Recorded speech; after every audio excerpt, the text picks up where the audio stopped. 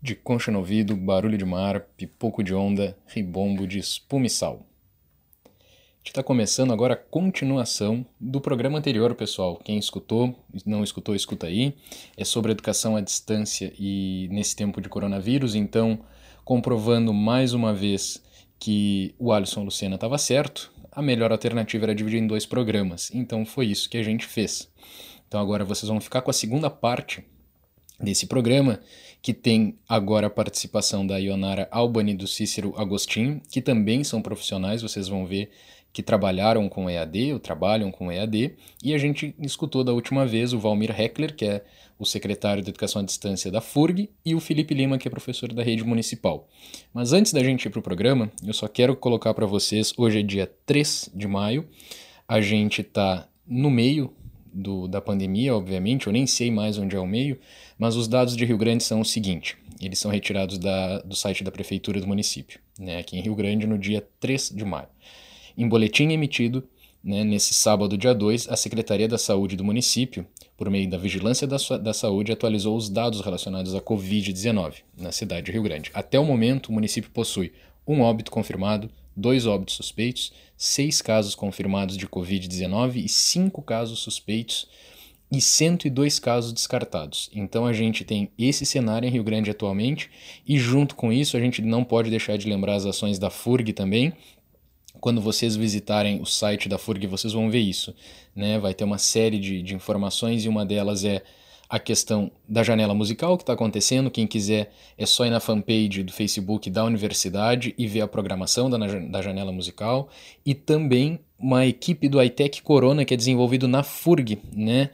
Ele acontece na FURG esse projeto e desenvolve, né, um rodo para desinfecção hospitalar com a relação do corona também. Então vocês podem acessar essas informações, a gente tem notícias complicadas como as da cidade, mas ainda é uma cidade que tem um número bem abaixo da média, mas também está se construindo alternativas e o papel da universidade é fundamental para que a gente consiga sair desse lugar que a gente está hoje em relação ao Covid-19 no país inteiro. E a gente manda um abraço para o pessoal da UFPEL, que está desenvolvendo a pesquisa que está se tornando referência no país, né, e o reitor Pedro Alau, e a gente deseja também a Cleusa Sobral Dias, que é a nossa reitora, e toda a equipe dela que continue esse trabalho, e que é para isso que a universidade está aí também. Então vocês ficam agora com o próximo programa. Um abraço.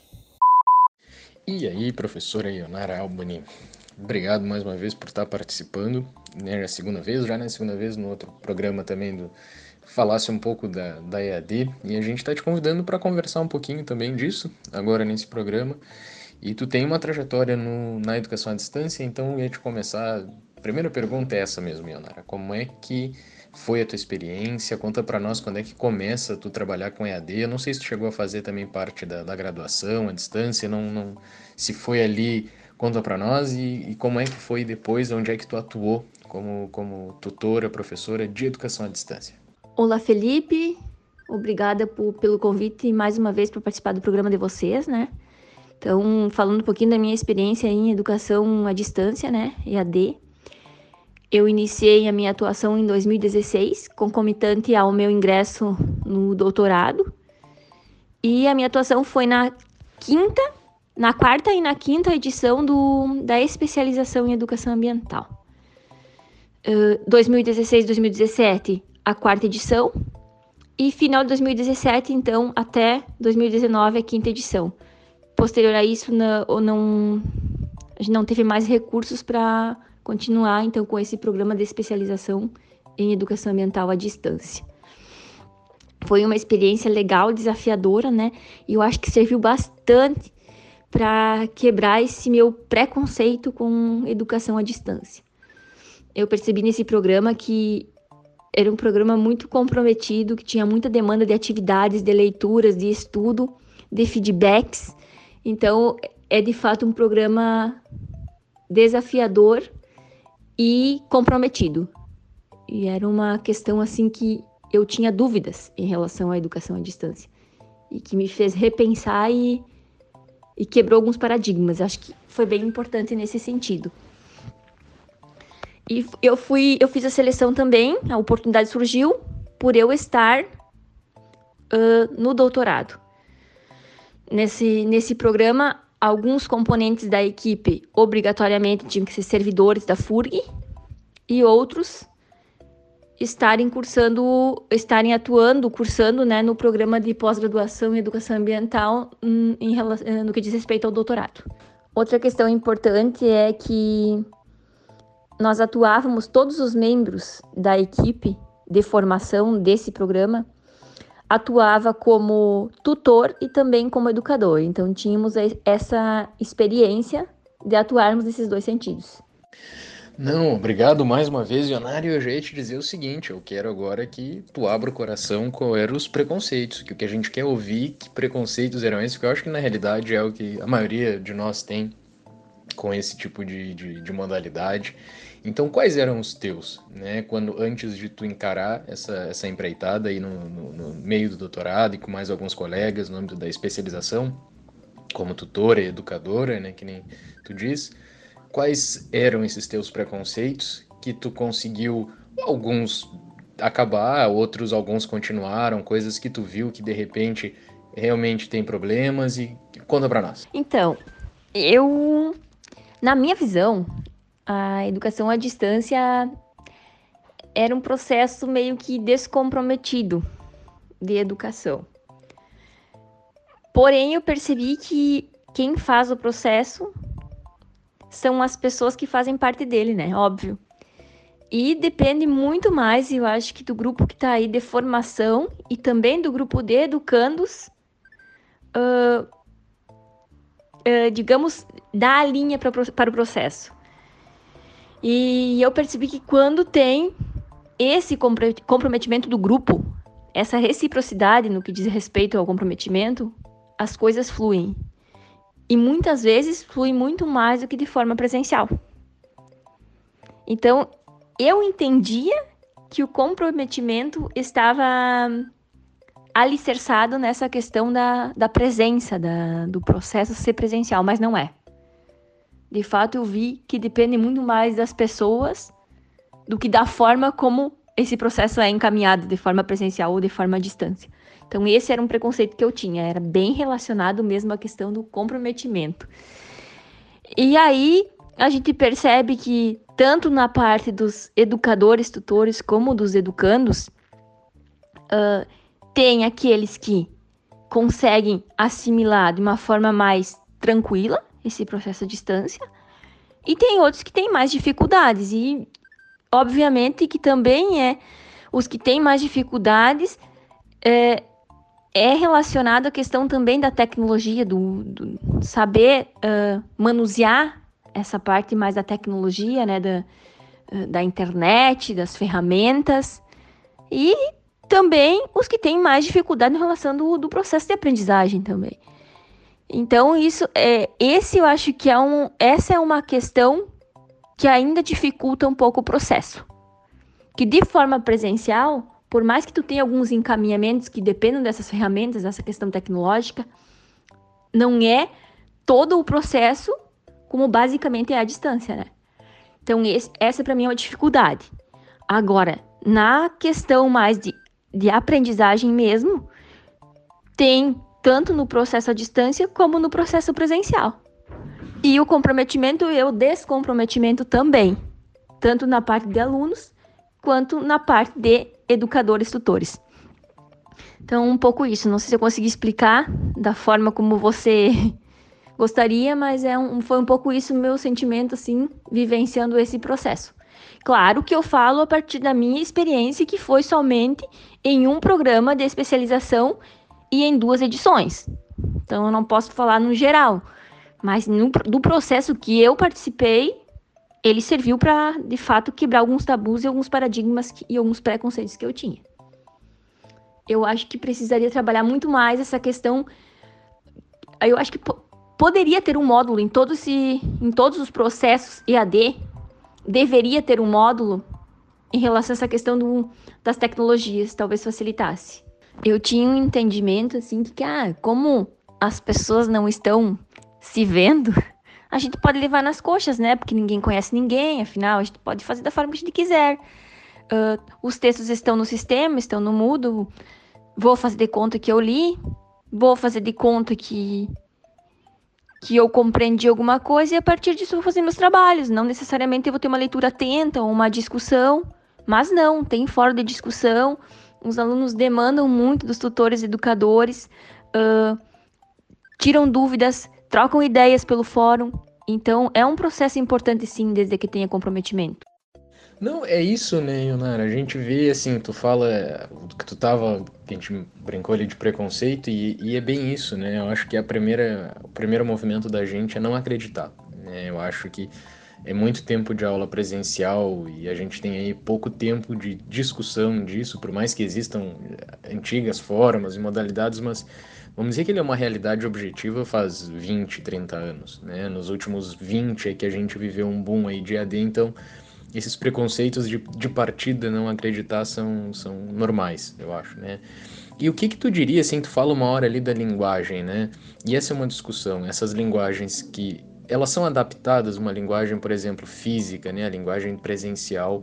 Como tu constrói linguagens na EaD? Como é que essa comunicação se dá e como é que tu foi descobrindo a melhor forma de lidar com esses alunos, de se comunicar realmente, de dialogar com eles, de um entendimento de ter, por exemplo, instrumentos de trabalho, de avaliação, de formato? Como é que foi para ti, assim? Como é que foi essa adaptação e essa criação de linguagem? Como é que tu foi descobrindo ela para ti? E se tu tivesse que dizer para quem tá nos ouvindo, vai nos ouvir, assim, que estratégia estudaria também pedagógica, assim, de que rotinas criar, como é que se dá, por exemplo, tu conseguir esse convencimento de estar com outro ali contigo, né? Que rotinas, como se organizar para trabalhar EaD? Acho que tu teve essa experiência, então acho que tem a contribuir também, assim, tipo, macetes mesmo, formas de estar ali, de criação de rotina ou não, como é que é o melhor jeito? Então, Felipe, é legal, interessantes as duas perguntas. Essa questão da linguagem, eu acho que depende muito também de cada educador e tutor. Eu vou aqui falar da forma como eu conduzi, como eu fui me construindo e reconstruindo durante o processo, porque como era uma experiência nova, então também eu tive que aprender, né? Eu usava o Moodle, era o sistema, digamos assim, formal utilizado para a plataforma, né, utilizada para EaD. Então, o que a gente sempre orientava para todos os educandos é que tudo deveria estar registrado no Moodle, que era uma forma de vivenciar, encaminhar o processo, relembrar quando fosse necessário, né? E até para trocar uma ideia com as outras pessoas também em relação às informações que ficavam registradas no Moodle. Mas eu também passava no WhatsApp, porque eu pedia assim, vocês mandem mensagem pelo Moodle, mas também vocês podem me chamar no WhatsApp e gravar um áudio, por exemplo, explicando melhor o que vocês quiseram dizer, ou a dúvida que vocês têm, e a gente pode fazer esse bate-papo por WhatsApp também. Então, eu dava essa liberdade para os educandos, mas eu sempre pedia que fosse primeiramente registrado no Moodle, eu respondia pelo Moodle, e aí sim a gente ficava fazendo um bate-papo, uma troca de ideias também pelo WhatsApp. Em algumas situações, não foi interessante isso, então é legal deixar registrado. Em algumas situações, os educandos chamavam diretamente no WhatsApp, aí eu tinha que falar, não, primeiro tu coloca no Moodle, vamos formalizar, a gente faz essa questão mais formal para que fique registrado nossa conversa, nosso diálogo, e depois a gente pode conversar por WhatsApp, aí tinha que ficar puxando assim. Com alguns funcionava muito bem. Mandava mensagem pelo Moodle, eu respondia e qualquer coisa a gente trocava ideia por WhatsApp. Então, com alguns funcionava muito bem, com outros tinha que ficar puxando, mas era uma maneira que eu achava de me aproximar mais deles também. E também, como cada edição era constituída por 4 módulos, e em cada módulo nós tínhamos 2 encontros presenciais, então a gente tinha essa possibilidade também de contato presencial. A gente conhecia os nossos alunos, então facilitava nesses encontros, a gente conversava com cada um, orientava individualmente. Então tinha esse processo também de encontro presencial que facilitava e que era o momento de tirar as dúvidas que a gente não conseguia no processo à distância. Mas, basicamente, era Moodle e o WhatsApp que funcionava muito bem com a maioria. exceto com alguns, como eu citei antes, que aí a gente tinha que ficar puxando mais nesse sentido de formalizar, de registrar no sistema, que era um entendimento e um encaminhamento do grupo de educadores tutores da especialização. Esse era o processo. Em relação à segunda pergunta, de macetes pedagógicos que tu diz, de fato é isso mesmo, tu vai no decorrer do processo aprendendo esses macetes para poder ter uma aproximação e para poder ter esse processo, essa construção do processo de uma maneira mais tranquila e mais palpável, digamos assim. Então, uma das questões era, eu nunca deixava passar mais de 2 dias para responder, por exemplo, uma demanda que tivesse de um educando no sistema. A minha resposta sempre que possível, era imediata. Eu via, porque quando eles deixavam uma mensagem no Moodle, ela ia diretamente para o nosso e-mail também. Então, a gente tinha acesso pelo e-mail, conseguia ver a mensagem pelo e-mail, mas respondia pelo Moodle, que era a orientação. Então, se eu tivesse no lugar com facilidade de acesso ao notebook, eu respondia em seguida, porque pelo celular era meio complicado de acessar o sistema, não era muito fácil, e de responder mensagens, principalmente. Então, se eu não tivesse esse acesso na hora, assim, ou tivesse fazendo uma outra coisa, tivesse com outra demanda, eu procurava responder dentro de 2 dias. E eu tinha combinado isso com eles. É legal fazer essa combinação, essa negociação, porque aí também tu te compromete e necessariamente compromete eles também, porque aí eles veem que tu tá, encarando o processo de uma maneira séria e demandando que eles encarem, né? Indiretamente, mas demonstra isso. E aí eu sempre conversava com eles, no máximo 2 dias eu vou responder. Se for urgente, vocês me mandem um WhatsApp, que nem eu tinha falado contigo antes na outra pergunta, né?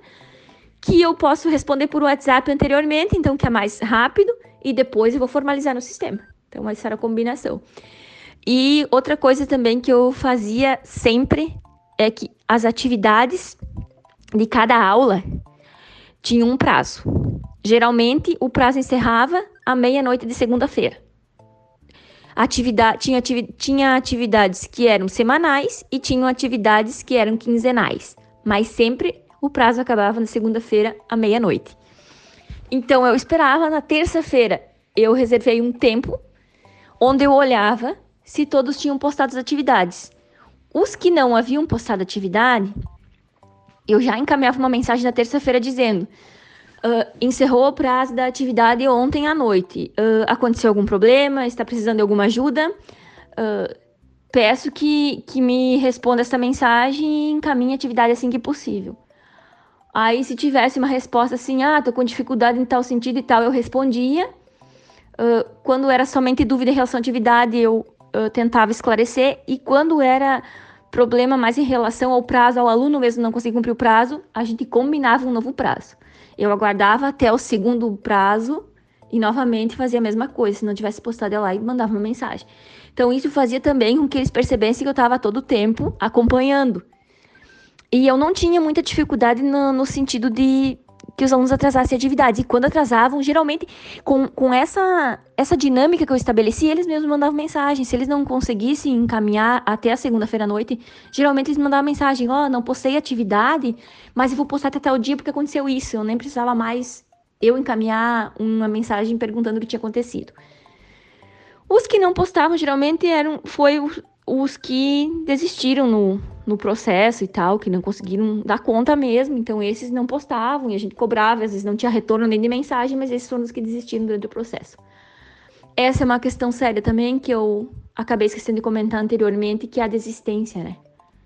Muitas pessoas, eu acho que iniciam esse processo pensando que vai ser mais fácil, e quando vê que não é tão fácil, que demanda tempo, que demanda estudo, acabam desistindo. Então, isso foi uma coisa que eu observei também. Talvez eles tivessem, quando ingressaram, o mesmo preconceito que eu. A mesma concepção que eu de EaD.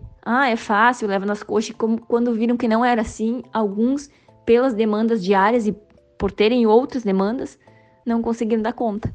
Olha só, professor Ionara, cheio de macetes. Olha, mas foi uma aula aí de como se organizar, né? Quem ouviu aí e é tutor tem que ficar ligado aí. Já dá para ser coaching de tutoria já, Ionara, mas fora a brincadeira, tem uma coisa que tu fala e aí eu vou te perguntar também pela tua experiência, que é o perfil dos alunos, né? Porque tu diz ali das desistências e eu acho que tu faz esse geral de como lida com o aluno e esse aluno vai encontrar dificuldades, as suas próprias, enfim, de também, que nem tu disse, achou que era fácil e não é. Ao que tu acredita essa desistência? Se tem mais alguma coisa além disso? E qual era o perfil de aluno que tu encontrou nessa tua experiência que estavam ali? Né, até perfil de gênero, a perfil de idade, as intenções também de estar fazendo aquilo ali, porque são polos longe, né, de cidades por exemplo, como Rio Grande, Pelotas, que tem uma universidade perto. Então, dá um mapeamento assim geral, quem era esse pessoal e de que forma isso talvez dialoga para a própria ferramenta, né? Para ela, de acordo com o público que ela tem, com a demanda que tem, que forma ela pode se adaptar, né? A atender melhor esse público, né? E a entender também. Pois é, Felipe. E eu acho que a desistência é relacionada mesmo a essa questão que eu ressaltei. Eu não consigo hoje perceber outro motivo. Eu acho que é mesmo, eu vou ingressar numa EaD porque vai ser fácil, não vai demandar muito tempo, não vai demandar muito estudo, e não é assim. Então aí eles se deparavam com a realidade de fato como ela é e acabavam desistindo por não dar conta ou por pensarem que não dariam conta, né? Eu acho que esse é o motivo. Em relação ao perfil dos alunos, então inicialmente na quarta edição foram ofertadas vagas em Santo Antônio da Patrulha, Novo Hamburgo, Sapiranga e Picada Café, 4 polos. Eram em torno de 20 a 25 vagas, agora eu não vou lembrar em cada polo quantas vagas, mas alguns polos 20 e alguns 25. Como na quarta edição tiveram muitas desistências no polo de Picada Café, se eu não me engano 4 ou 5 alunos somente conseguiram concluir a especialização, aí não foi mais ofertado, na quinta edição não foi mais ofertado vagas para o polo de Picada Café. Assim também ocorreu com Sapiranga, que se formaram poucos alunos, um pouco mais que Picada Café, mas também poucos em relação ao número de vagas ofertadas. E também não foi mais oferecida, não foram mais oferecidas vagas para a quinta edição. Na quinta edição, então, permaneceram o polo de Novo Hamburgo e Santo Antônio da Patrulha, em que o número de desistências foi bem menor, e foram ofertadas vagas para o polo de São José do Norte. O interessante disso tudo é que a maioria, 80% praticamente, dos educandos eram do sexo feminino. E isso em todos os polos. A gente trabalhou com mulheres, poucos homens. E no polo de São José do Norte, uma questão interessante é que apenas 2 alunos das 20 vagas ofertadas, apenas 2 educandos eram do município de São José do Norte. Os outros todos de Rio Grande. Então, a gente tentou fazer essa extensão, né, esse trabalho no polo de São José do Norte, mas acabamos que atendemos alunos de Rio Grande mesmo. E foi um polo que teve bastante desistências também. Se formaram, eu acho que 8 alunos no total, 9, que conseguiram concluir a especialização.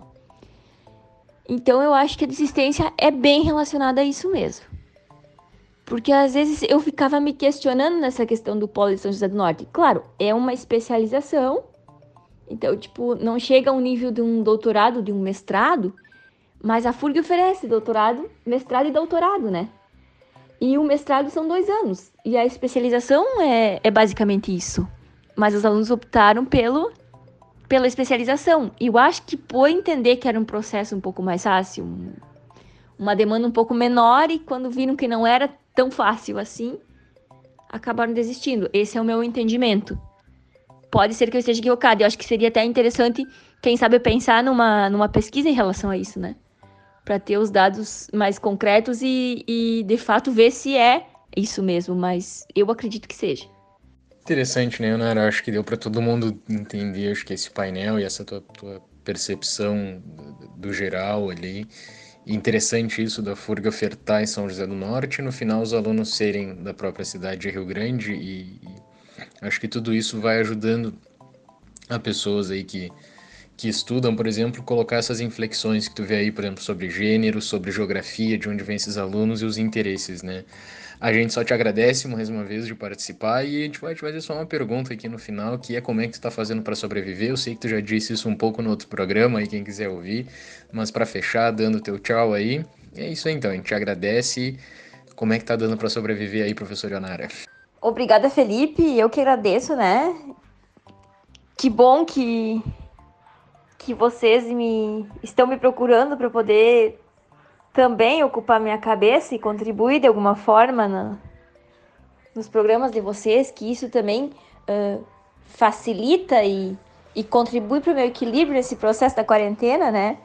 Olha, eu tô tentando ocupar minha cabeça de todas as formas, porque eu não consigo ficar parada, eu sou um tanto elétrica, então eu tô tentando fazer várias coisas assim para sobreviver, para me equilibrar, né?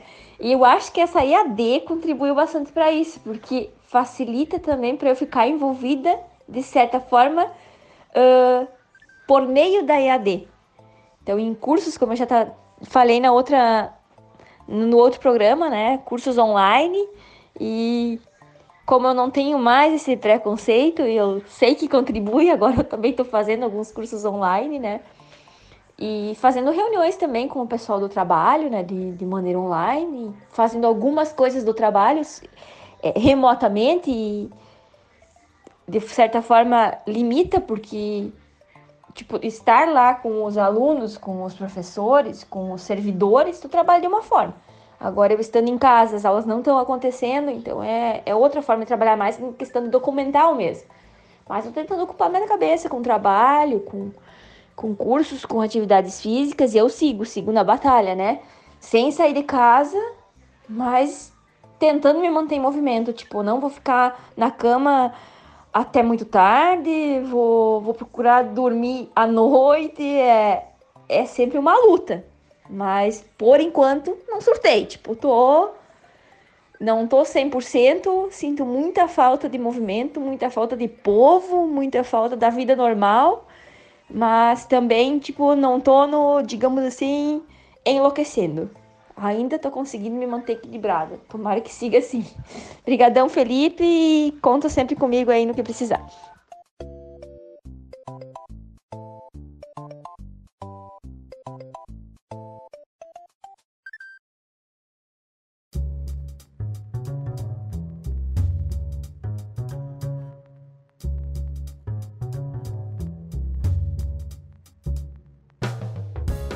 Então a gente ouviu a Ionara, né? E uma das coisas que a gente começa ali com a Ionara, e que eu acho que todo mundo já se debateu com isso, e esse preconceito que ela diz ali que tinha e que foi conversando é: que preconceitos tu tinha com a EaD, continuas tendo ou não, Alisson?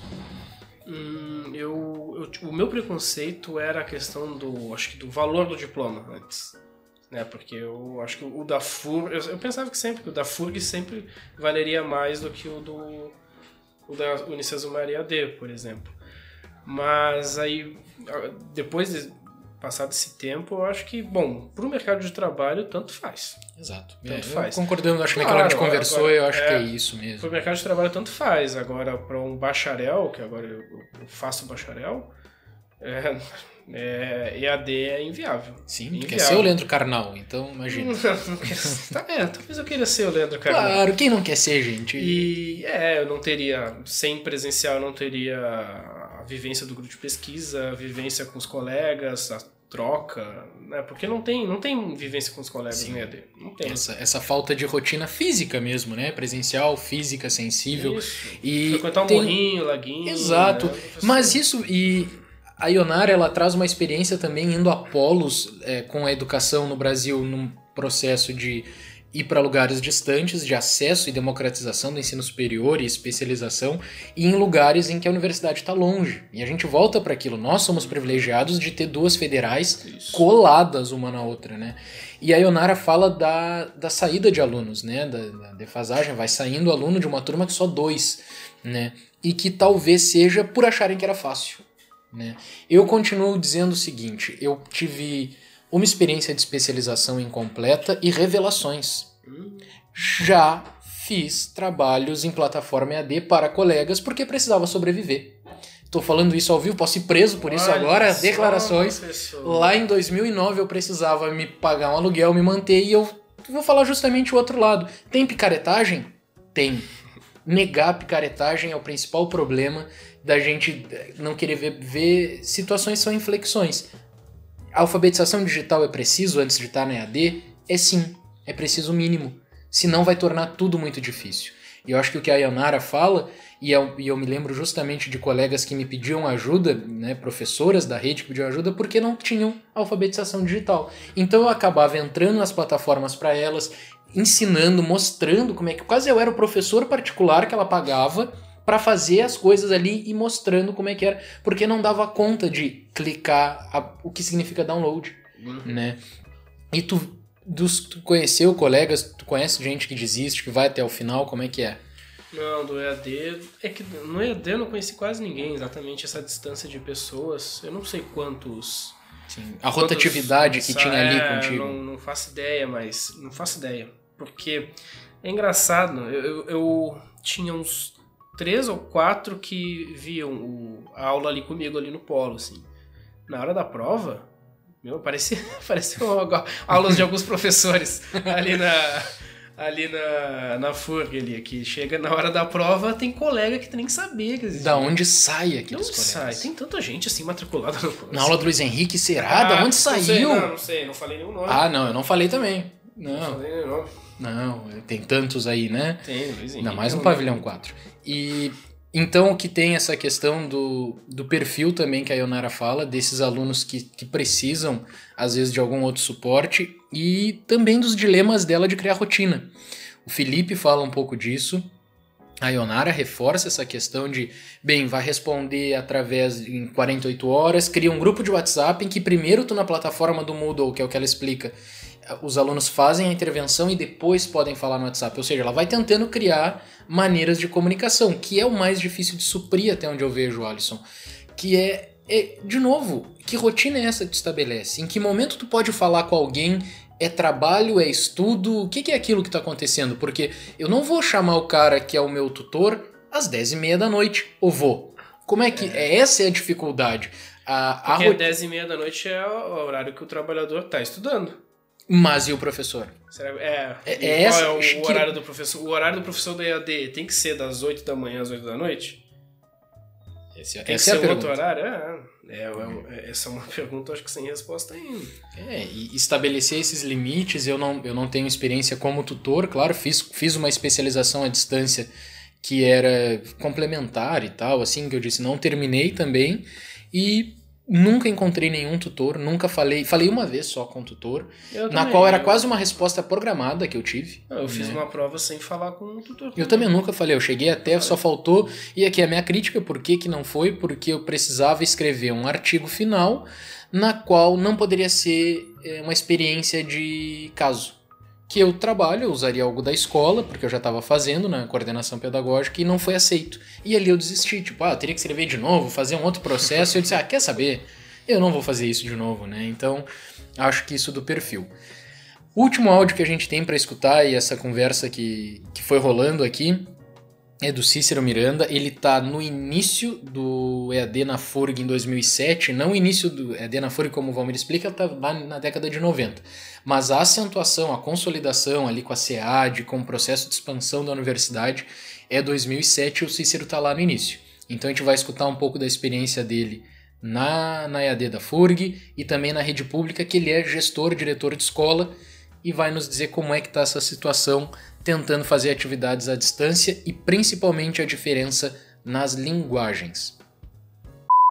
Então a gente está aqui agora com mais um convidado, nosso terceiro já, e o Sícero já participou com a gente também. Vocês já ouviram o Sícero no programa sobre escola de campo, escola de ilha, e falando um pouco da tese dele. Então te agradeço mais uma vez, Sícero, e já começo te perguntando qual é a tua experiência na EaD, conta para nós qual é a tua formação original, assim, e como é que tu para na EaD, o que foi, o que tu fez na EaD, qual é o teu início de trajeto dentro dessa modalidade de ensino, para depois a gente seguir conversando sobre esse papo de EaD e coronavírus. Então aproveito para agradecer o convite, né, em participar com vocês desse diálogo, sempre importante, né, e falar sobre educação à distância, um assunto que nesse momento de pandemia está em foco, né, essa discussão, principalmente por todo esse processo educacional que está sendo orientado a se executar, mas ao mesmo tempo com distinção de concepção, né? Então, falar um pouco de educação à distância, embora que eu não seja estudioso na área, eu tenho algumas experiências na educação à distância, e especialmente na educação à distância da FURG, e depois alguma experiência com educação à distância vinculado à Universidade Federal do Rio Grande do Sul, a URGS. Em meados de 2007, eu, enquanto graduando de matemática da FURG, eu sou convidado a ser bolsista de uma das professoras, que naquela ocasião estava assumindo a coordenação de um programa institucional de educação à distância, que era o Pró-Licenciatura, né? E a partir dali eu começo a entender um pouco esse universo da educação à distância. Naquela ocasião tinha uns cursos de matemática, ciências biológicas, e nós então passamos a coordenar essas estratégias. Naquele momento eu ainda estava na graduação, aí depois da minha conclusão da graduação eu participei de um edital e consegui ser aprovado e fui tutor na educação à distância. Então eu também vinculado a uma disciplina, né, e eu ajudava o professor a orientar os alunos no conteúdo da disciplina e ao mesmo tempo nas atividades que eles tinham que desenvolver. Também fui coordenador de tutoria desse mesmo curso de matemática.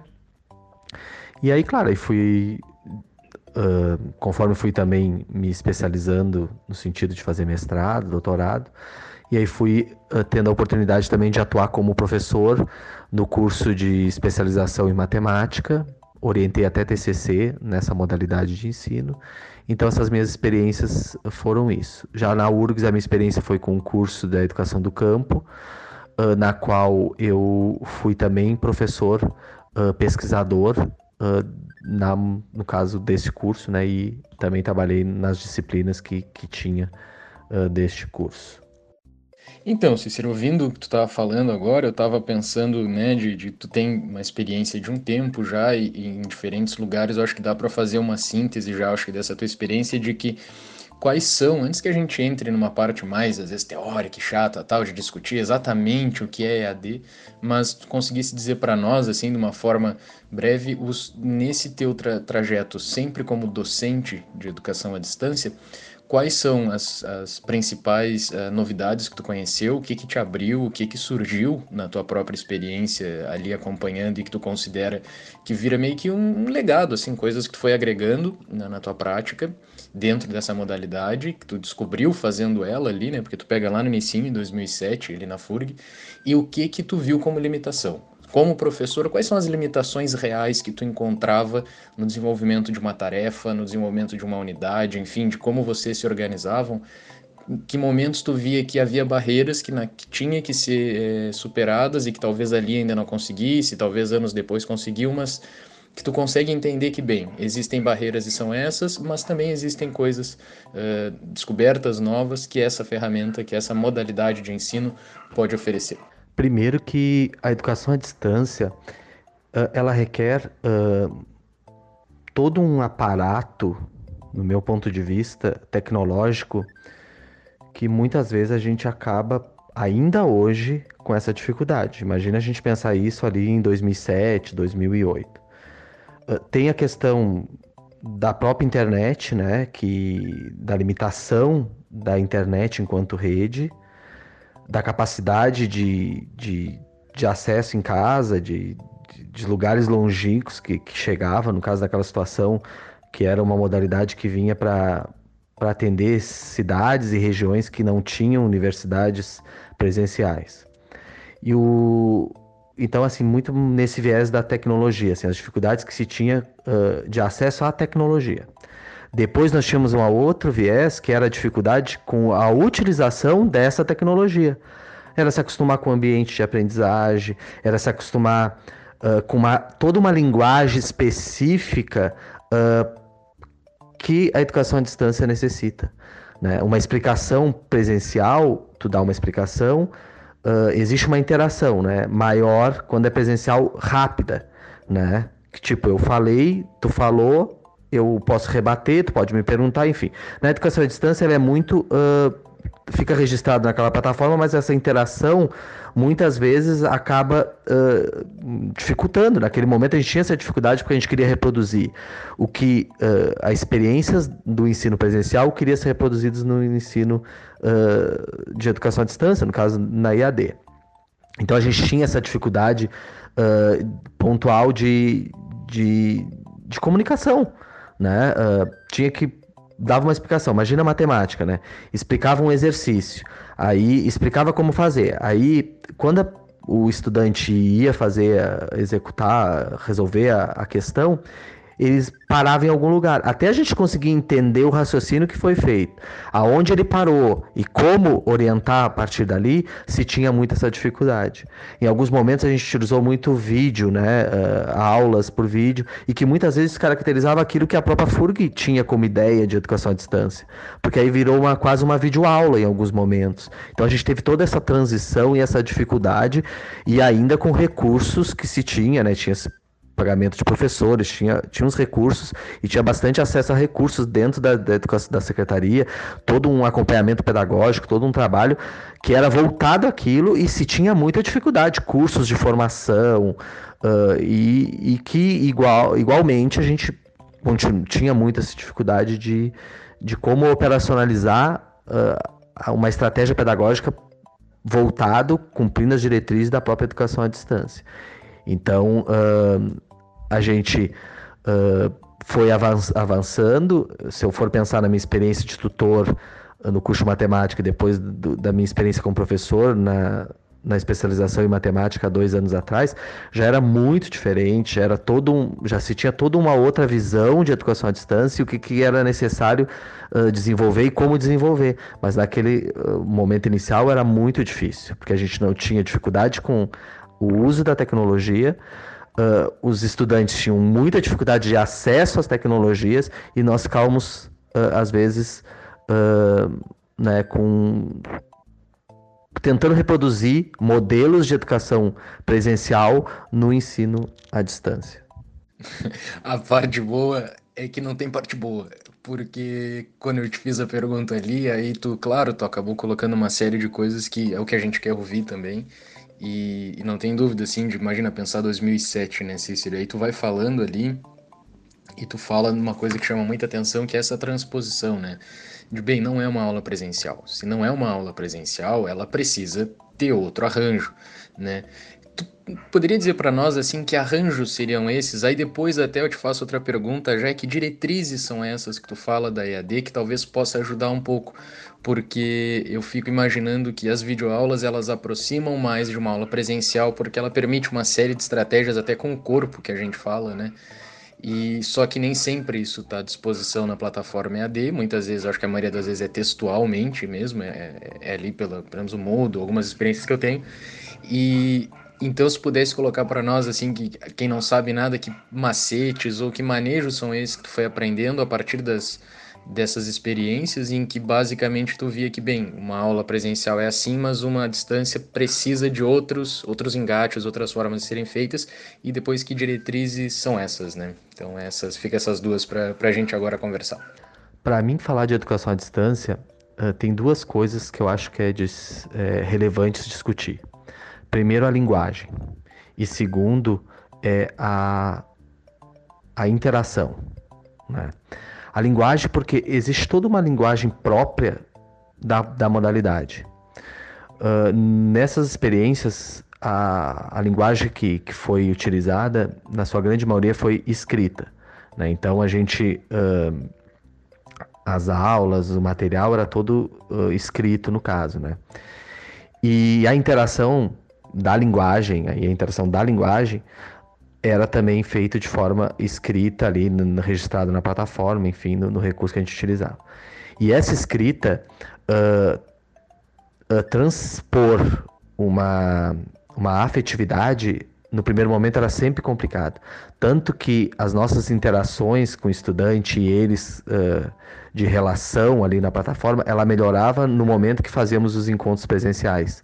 Porque ainda é um pouco, como eu disse, né, a reprodução daquela coisa do presencial, de ter a necessidade de se ver, do olho a olho, do escutar a voz, o próprio corpo da gente fala, né, numa explicação. Então, a gente sempre foi necessário ter esse cuidado com a interação a partir da escrita. E essa interação a partir da escrita sempre foi carregada de tentativas, de sentimentos, mas às vezes podia gerar uma má interpretação, porque o que estava do outro lado nem sempre entendia o contexto, né, e o sentimento que tu largavas ali.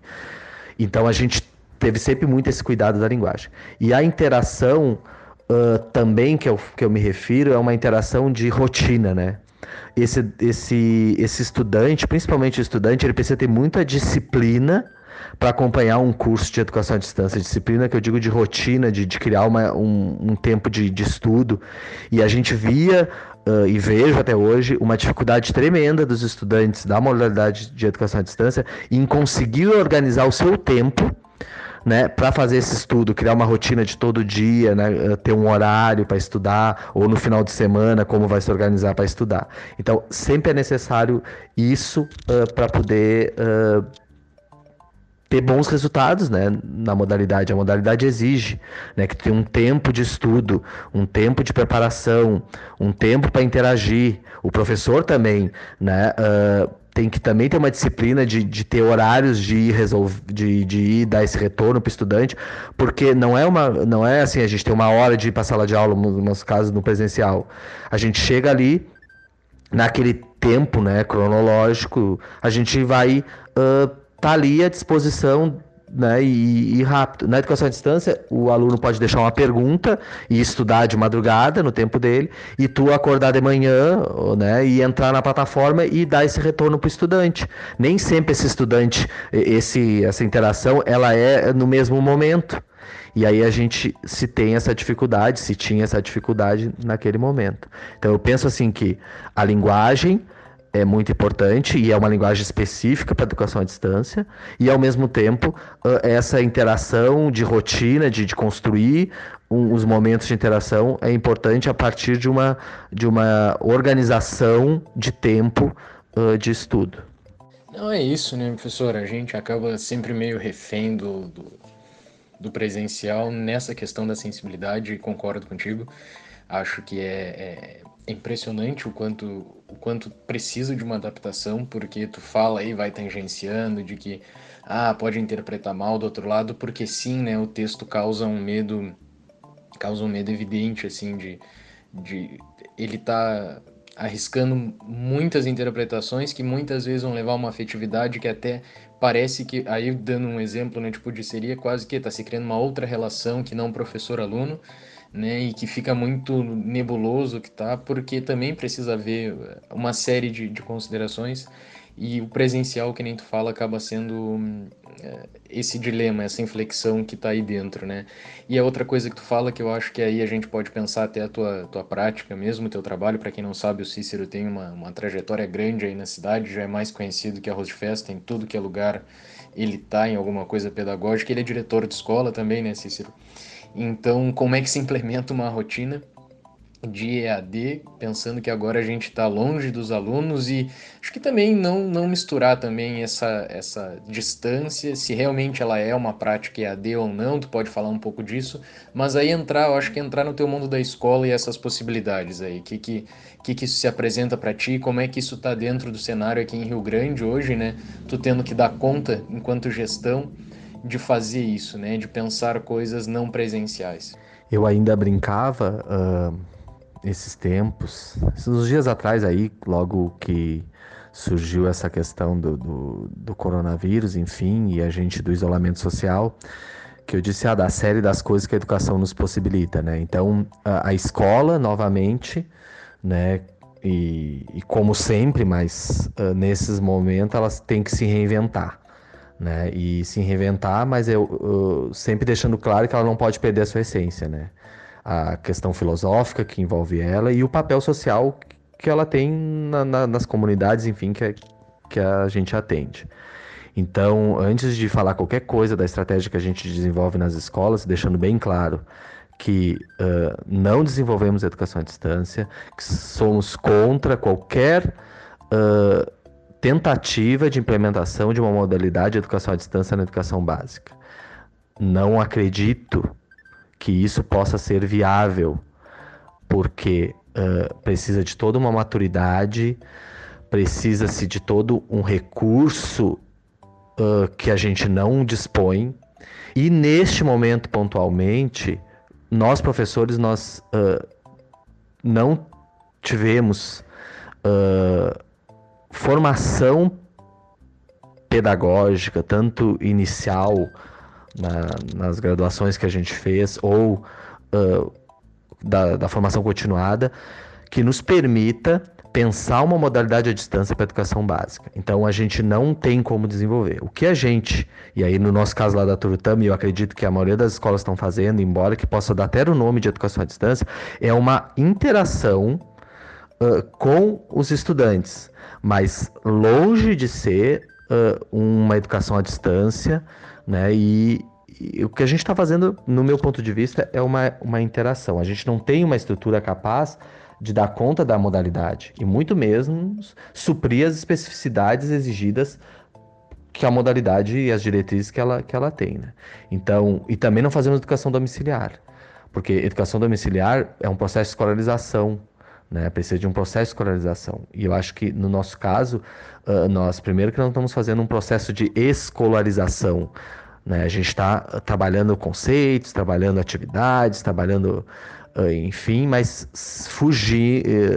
no caso, fugindo não, né? Mas não trabalhando conteúdos, rotinas que vão desencadear umas na outras, porque a gente não tem recursos aí tecnológicos para dar conta dessa interação e das necessidades que vai surgir, né? E aí, pensando em determinados contextos, de uma grande maioria de estudantes que sequer tem acesso à internet, não tem celular, enfim, que não possa chegar essa informação a eles.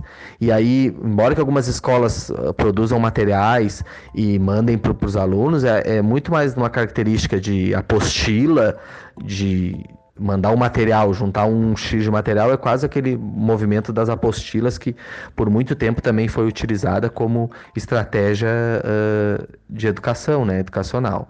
Então o que a gente tem feito são experiências que nunca vão suprir as nossas vivências cotidianas na escola e as nossas rotinas construídas com os estudantes, e ao mesmo tempo é necessário estabelecer uma rotina de tempo, de ações, de atividades que possa manter o estudante, digamos, focado na questão da escola, numa ocupação também, porque imagina a ociosidade que se tem, imagina ficar dentro de casa o dia inteiro, sem nenhuma atividade, só daqui a pouco no computador, ou jogando, ou no caso aqueles que não têm acesso, né? O que fazer se não tem um computador, não tem um videogame, poder desenvolver. Então, as atividades elas vão ao encontro disso, além de manter uma rotina de escola, no sentido de informações, né? Nem uma rotina de escola, mas umas informações, e ao mesmo tempo eles possam interagir e poder ter alguma outra ocupação mediante a essa ociosidade. Não, que bom, né? Porque tô falando ali, acho que é de todos do grupo também, da gente também, como é da universidade, de que não se troca e não, de jeito nenhum, a gente pode abrir mão, um bando de aproveitador que estão aí, transformar algumas coisas em educação à distância. A gente não tem nenhuma capacidade teórica, prática, qualquer coisa que seja, né? E é bem essa questão do que está acontecendo agora, né? Evitar que alguns aproveitadores disso aí mesmo façam isso, né? E o que tu salienta ali também da questão de manter uma rotina com a escola, né? Eu acho que é de não se sentir ilhado também nesse momento, cada um acaba ficando isolado, e esse sentimento de ilhado pode ser atenuado, eu fico pensando, Cícero, por essa escola que de alguma forma se comunica com o seu aluno, né? Estende uma espécie de braço, assim, tipo, olha, a gente também tá aqui, sabe? Eu acho que tem muito isso, esse apelo, e é bem isso, eu também penso que é muito apostilamento, a gente tá sempre fazendo, eu como professor acabo fazendo atividades e mandando também, mas eu me sinto bem fazendo também. Aí é que eu quero fechar contigo, é o que que tu, professor, tá fazendo, como é que tá se virando, como é que tá mantendo a cabeça em dia, conseguindo manter algum tipo de rotina, comendo demais, bebendo demais, ou não, só arrumando problema, né? E aí te agradeço mais uma vez essa participação. E se quiser deixar um recado no final, deixa aí, mas é isso, como é que tu tá sobrevivendo, Cícero? Diz aí algumas dicas pra gente que tá aqui fora. Eu costumo brincar, né, Felipe, que tô na busca do dia 17 de março, né? Porque no dia 16 a gente teve as aulas suspensas, uma suspensão corretíssima, organizada, né, planejada pela prefeitura, pela Secretaria de Educação, na qual tivemos uma discussão nos dias anteriores, na qual tivemos a oportunidade de ir no dia 16, conversar com as famílias, explicar todo esse momento que iria se viver a partir daquela data, mas no dia 17 entramos num isolamento social, né? E muito necessário, né, para todo essa prevenção, porque hoje a única forma de prevenção ainda é o isolamento, porque temos que evitar aglomerações. Imagina a escola, né, não tenho dúvida que é o espaço de maior aglomeração que a gente tem numa cidade, né? Imagina a gente pensar 77 escolas no município, pensar não sei quantas tantas no estado, mais as universidades, enfim, quanta gente aglomerada. Então, a única forma que a gente tem, né, fora as particulares, a única forma que a gente tem de prevenção realmente é a suspensão das aulas. Mas não entramos de férias, né? Continuamos trabalhando, só que trabalhando de uma outra forma. Então, teve toda uma organização, todo um experimentar, né, de como se trabalhar. E aí então surge, não, já se tinha, mas surge então a necessidade da utilização de alguns recursos que a gente sempre teve, mas que a gente sempre deu como prioridade o encontro, o contato presencial, né? E aí a gente passa a trabalhar a partir dessas ferramentas. Então é muita reunião online, é muita formação pedagógica. A gente também tem desenvolvido com os nossos estudantes, com nossos professores, algumas formações, e fora as atividades que a gente tem desenvolvido com os estudantes. Então, é toda uma rotina. Eu estabeleci uma rotina de dormir no mesmo horário, de acordar no mesmo horário, de não esquecer da alimentação, de fazer ter horários para alimentação e também ter horários para o trabalho. Então, eu estou tentando criar uma rotina de dia, né? Como vai ser meu dia, como vou me organizar e quais atividades vou desenvolver. E claro, aí chega no final de semana e aproveitar a Netflix, filmes na TV, escutar música e interagir, né, nas redes sociais, para poder passar esse tempo, né, e de interação. Mas importante, né, ressaltar que vamos ficar em casa quem pode, né? Porque a gente sabe que outros tantos profissionais dos serviços essenciais, eles não têm essa possibilidade. Então a gente precisa ficar em casa para poder diminuir essa circulação, essa movimentação do vírus, até para não chegar neles também isso, e que eles possam trabalhar de maneira mais segura a partir do momento que a gente está em casa e se cuidando, né? Então a hashtag Fica em Casa hoje é muito necessária e cada vez mais necessária para aqueles que podem, e ao mesmo tempo manter então essa questão psíquica, essa questão social de como a gente vai interagindo e poder passar esse momento, né, que ele vai passar e que a gente precisa estar prontos, né, e preparados para um possível retorno quando for de maneira segura, né, e quando a gente puder voltar a trabalhar de modo que possa estar sempre tomando os cuidados que é necessário, né, e fazer enfrentamento a essa pandemia, né, esse momento que a gente está vivendo. Então agradeço o espaço, agradeço a oportunidade e continuo à disposição sempre para dialogar com vocês. Abração. Depois de ouvir o Sícero, a gente fica com uma pergunta que o nosso grande roteirista aqui contratado, Alisson, fez para todos nós, que é da EaD pós-quarentena, se um dia haverá pós-quarentena, né? A EaD será a nova educação? Ouvindo o Sícero, ouvindo os dilemas de uma educação que precisa adaptar linguagens e modalidade, eu acho que isso é muito importante, a gente está diante de uma modalidade de ensino, dá para chegar num nível sensível com o aluno que a gente não vê, porque ele explica ali o texto. Como tu escreve para alguém que tu não conhece, que tu nunca viu, e que tu precisa criar uma relação dialógica, tu precisa criar alguma coisa. Como é que tu faz isso? Isso é uma preocupação... Ou isso não vai estar na nova educação pós-quarentena. Isso é uma vai preocupação... ser o Walking Dead pedagógico. É uma preocupação muito das humanas, muito das pedagógicas. Porque ele fala ali do texto ser mal interpretado, se tu manda... Mas fala com os nossos presenciais ali das exatas, professor. Fala com os professores das exatas. O que eles estão... Eles não querem saber de sensibilidades e o que... Mas a educação pós-quarentena, então, vai ser tão ruim assim? A gente vai ficar pior? Não, pior a gente sempre pode ficar. Sempre tem um alçapão que vai pro fundo. Mas eu tô falando da utilidade. Da utilidade disso. Do diploma da EaD. O diploma da EaD é prático. Eu acho que quanto mais as pessoas querem ser práticas no mundo que a gente está vivendo. Que eu acho também que teria que ser o contrário. As pessoas teriam que ser mais ligadas às sensibilidades. As pessoas que deveriam refletir mais, pensar mais, só que ao mesmo tempo a gente não está num país que quer que a gente seja sensível, que a gente mande abraços no final do e-mail, ou não se manda abraços no final. ATT. Se me mandam ATT no final do e-mail, eu tenho vontade de mandar longe, porque isso é... Gente, eu te mandei abraços, tu tem que me mandar abraços. Não é assim a linguagem? Não, pra mim não... Mas não é uma... É isso que o Sícero fala da linguagem. Não sou velho. Para com isso. Não. É uma questão da linguagem que tu vai estabelecer uma relação de educação. Que envolve uma série de... regras não escritas da internet. Pronto, então eu vou dizer te rala no final do e-mail. Não te rala. Tô te mandando... Como é que é a moda agora que se vire? Não, como é que lute? Tô te mandando as atividades da EaD, vocês que lutem.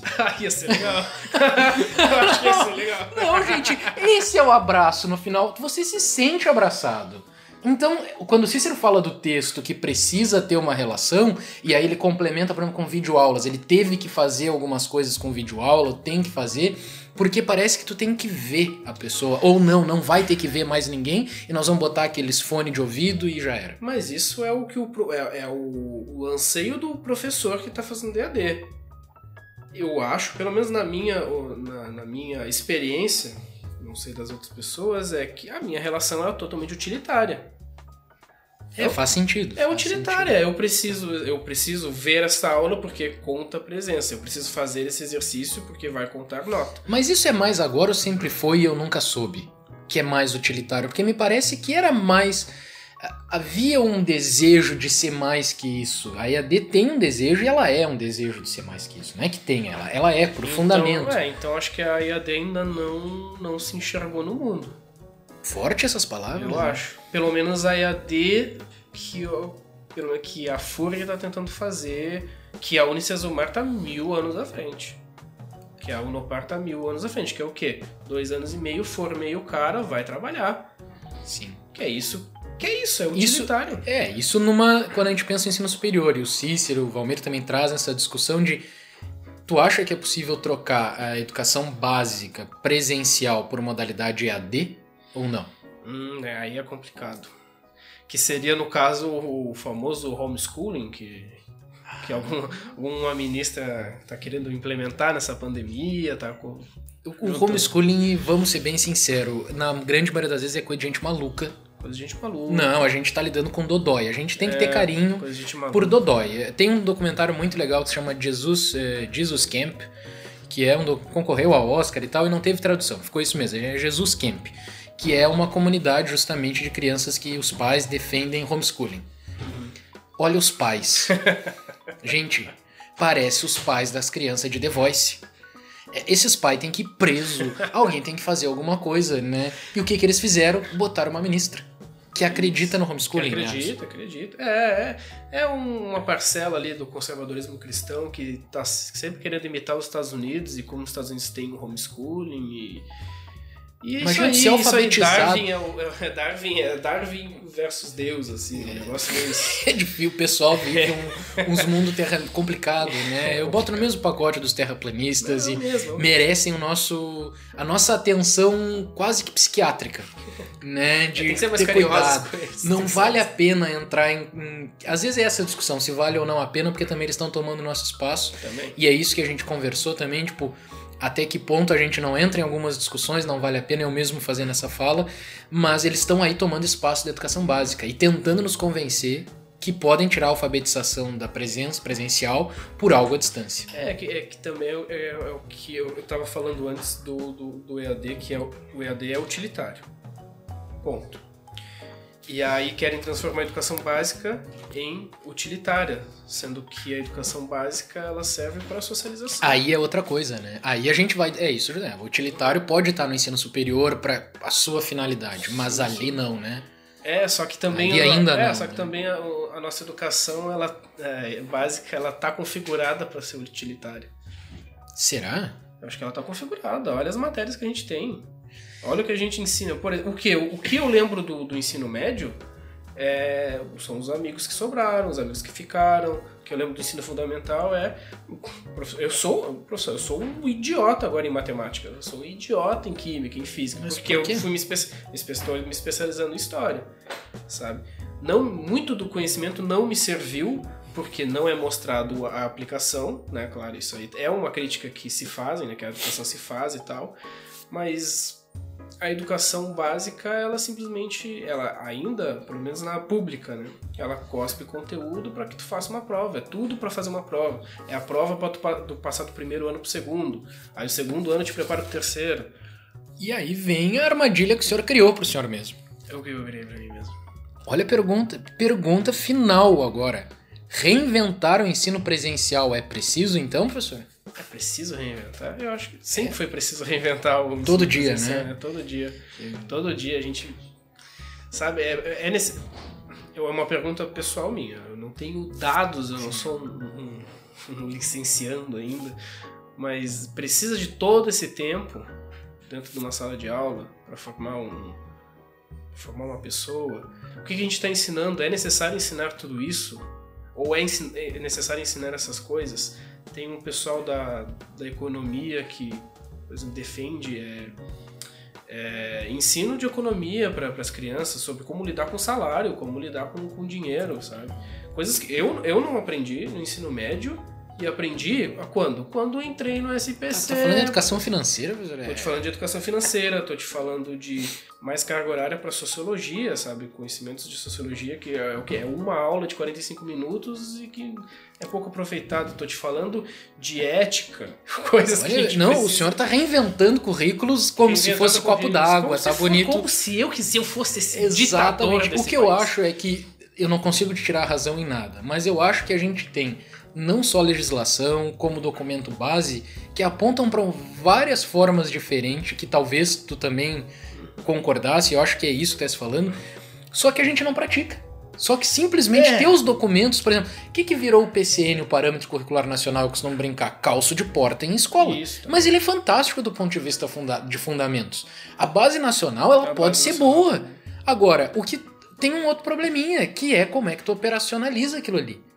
A gente tem coisas, a minha resposta se é preciso reinventar o ensino presencial pós-pandemia ou durante o processo, eu acho que a gente, de novo, todo dia tem que reinventar, todo dia é uma surpresa, mas a gente tem fundamentos, documentos que forjam um caminho e que a gente insiste em não olhar. E que talvez tenha que ter vindo um troço dessa envergadura de problema social, de uma pandemia, de deixar todo mundo alucinado, pra gente ver alguns limites, assim, tipo, disso aí, de o que a gente vai precisar aprender depois disso? Gente, é muito bobo, mas lavar as mãos. Sim. E lavar as mãos é algo que, às vezes, pode exigir ter mais banheiros na escola. Entende? E porque isso vai desencadeando uma série de banheiros. Eu tinha um jardim de infância, que o banheiro era no jardim de infância, obviamente, para não ir nos maiores. Mas ali, eu nunca me esqueço, a minha professora de jardim de infância, ela tinha muitos cuidados da gente com a higiene ali. E eu fico pensando, por que as salas de quarta, terceira também não podem ter o banheiro e ter alguma coisa pedagógica disso?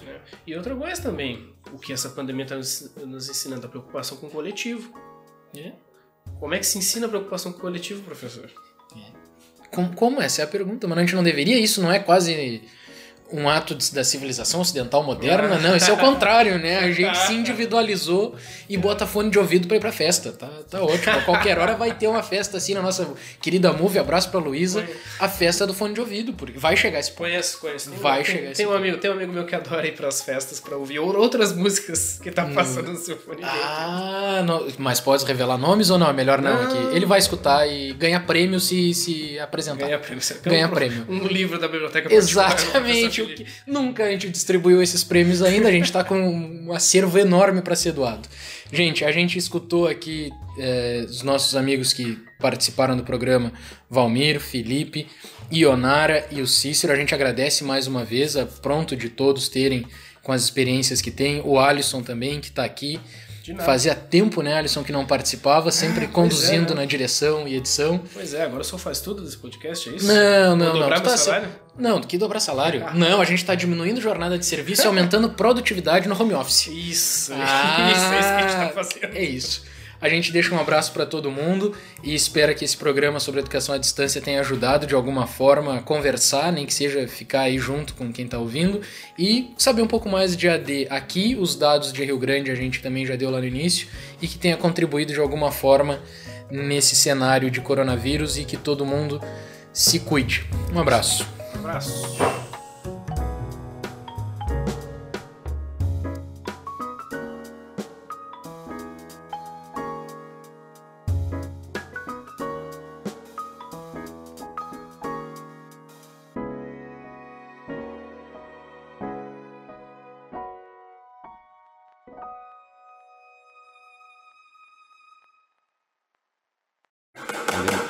Momento cultural. Pois bem, fui requisitado aí pelo pessoal a dizer quantos anos aí meu projeto Leitura dos Clássicos. Como poucos devem saber, eu comecei pelos gregos aí, só que não teve como. Leitura muito chata, muito difícil. Tentei começar a ler a Odisseia e a Ilíada e não deu. Resolvi mudar um pouco o foco e terminar algumas sagas que eu tinha começado a ler durante a vida e não terminei. Então, sendo assim, eu terminei já o Tempo e o Vento. Agora eu posso dizer para todos que completei oficialmente o curso de gaúcho do primeiro ao último ano, né? E resolvi continuar nos clássicos brasileiros e terminei o Curtiço, né? Aí, como a gente está vivendo esse momento de pandemia, né? Resolvi ler A Praga, do Camus, terminei também. Ótimo livro, principalmente aí